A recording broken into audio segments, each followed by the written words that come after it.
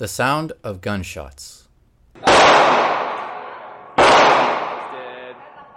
You like your governor? But this is not a war zone. Alright, go ahead here.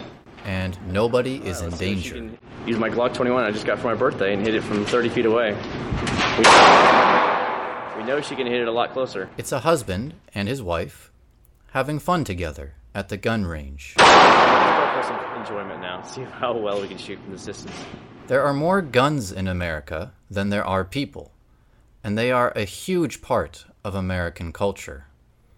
They're also the reason why a lot of people are afraid to travel to the United States. Why do Americans love guns so much, and why are they such a controversial issue in modern-day America? On this episode of American Explainer, guns. It's a country that everyone knows. This is America.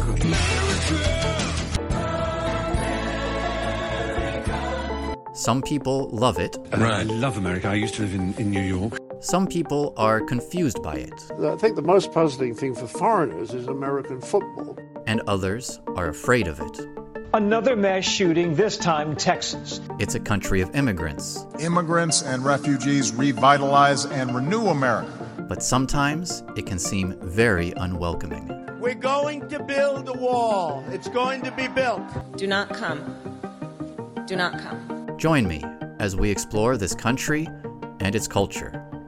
In each episode, I'll explain a different aspect of America that will help you make sense of this complicated nation.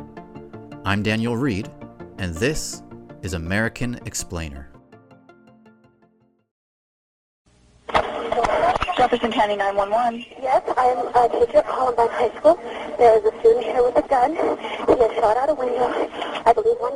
On April 20th, 1999, Patty Neals, a teacher at Columbine High School in Littleton, Colorado, called 911 in a panic. Okay, has anybody been injured, ma'am?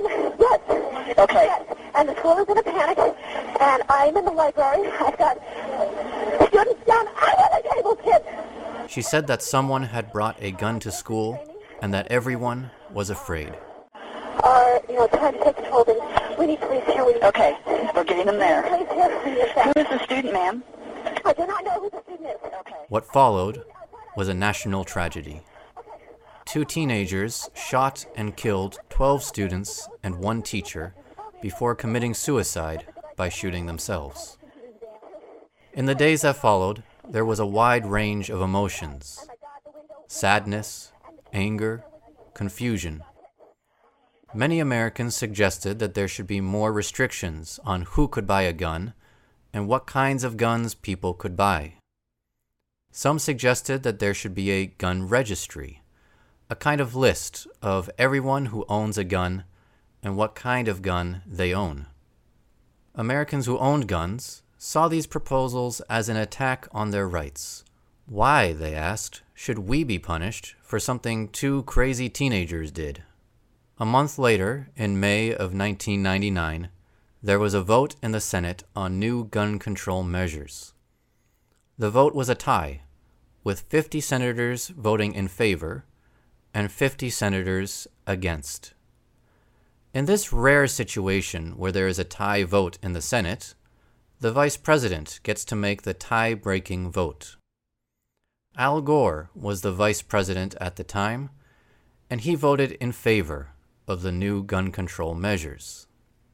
About a year after the Columbine shooting and the new gun control legislation, Charlton Heston, an actor who was not only a Hollywood star, but also the president of the National Rifle Association, or NRA, made a speech at the NRA convention. He said that he had a message for those who wanted to take away people's guns. And especially for you, Mr. Gore. As he raised a rifle in the air, he said, "From my cold, dead hands."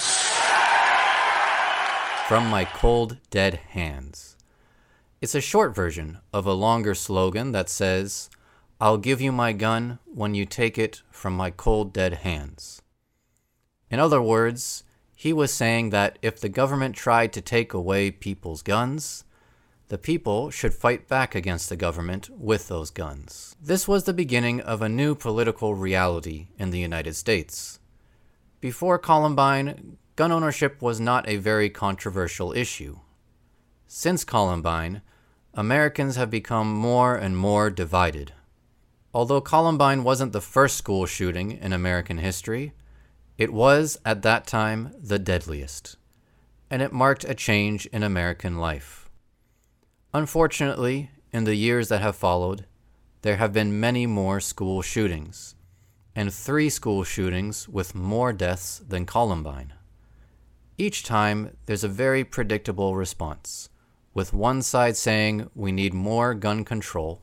Hell yes, we're going to take your AR-15, your AK-47. We're not going to allow it to be used against our fellow Americans anymore. Congressman, thank you. And those who say the problem isn't guns, but something else, like mental health. Anybody who shoots somebody else has a mental health challenge, period. It's an issue that is far from being resolved, and unfortunately, mass shootings will likely continue to be a problem in the United States for the foreseeable future. I don't want to go too much into the arguments for and against gun restrictions in the United States in this podcast, but hopefully this has given you an idea of why it has become such a controversial issue. If you would like to read more about the arguments on each side of the issue, I'll leave a link to an article that's in favor of more gun restrictions here in the transcript, and an article that's against more gun restrictions here. Why are guns such a big part of American culture? The first and most obvious reason why guns are so popular in America is that the right to have guns is guaranteed in the Second Amendment of the Constitution. There is a lot of debate over the Second Amendment because it was written in a very confusing way. The Second Amendment is made up of 27 words arranged into just an extremely odd sentence. It says, a well-regulated militia, comma, being necessary to the security of a free state, comma, the right of the people to keep and bear arms, comma, shall not be infringed. So how should we read this? Does the first clause limit gun use to a militia? Or is it implying that the real focus is the last part, to allow people to bear arms? However, the Second Amendment has traditionally been interpreted as meaning that American citizens have the right to own guns. This legal right to own guns has no doubt contributed to their popularity. Most gun owners in America relate owning a gun with liberty or freedom. They see gun ownership as essential to self-reliance because they don't need to rely on the police or the government if they're in physical danger. They are able to protect their family and loved ones from danger because they have a gun. Finally, guns are a big part of American culture just because they always have been. Like any aspect of any culture, people probably can't tell you exactly why they like something. It would be like asking somebody from Brazil why they like football. It's just something they grew up with and that has always been a part of their life.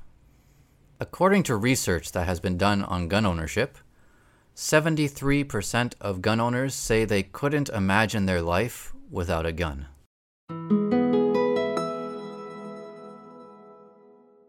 Should you be afraid to go to America because of the guns? Answering this question is difficult because gun culture and gun laws are very different in different parts of the United States. I grew up in Massachusetts, and guns were not a part of my life at all. I never saw a gun other than the ones that the police carried. I never heard a gunshot. I never thought about getting or shooting a gun. In contrast, my uncle and his family, who live in Colorado, have a lot of guns. In fact, he gave his son a shotgun as a birthday present at one point. And it's very common for them to shoot their guns. Also, just because guns are more visible doesn't mean that an area is less safe. Again, my uncle and his family own lots of guns, but they're not dangerous people to be around. In contrast, Chicago has some of the strictest gun laws in the United States, but it's also one of the cities with the most gun violence.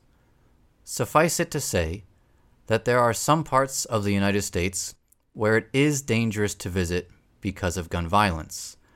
But in the majority of the country, it's not something you really need to worry about. I would just recommend that you do a little research before you travel somewhere in America to make sure it's safe. That's what I do when I travel somewhere in America.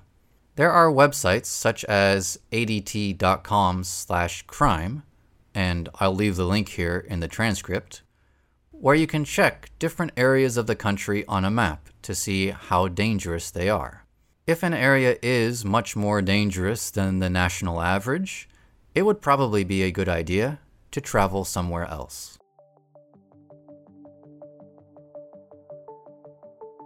Thank you for listening to American Explainer. If you would like to support this show, the best way would be to book a lesson with me on italki. You can have a trial lesson with me on italki for free, because italki will give you $5 for signing up, and a 30-minute trial lesson with me only costs $5. So, what do you have to lose? Follow the link in the podcast description to see how you can get your free trial lesson.